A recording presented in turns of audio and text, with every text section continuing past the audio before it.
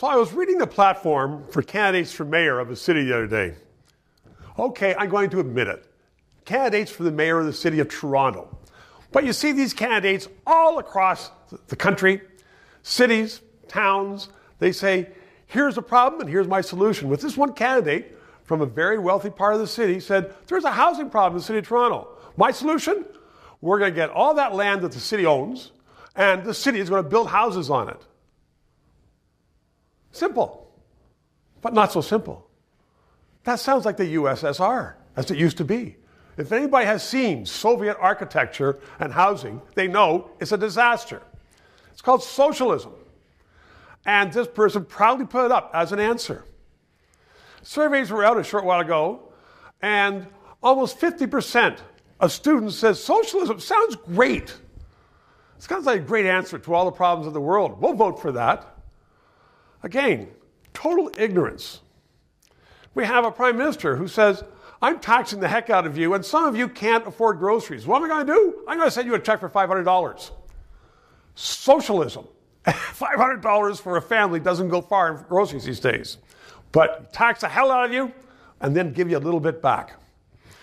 And we have so many other examples of people not understanding history because they don't know history. And one of those reasons is that we don't teach history very much in schools anymore.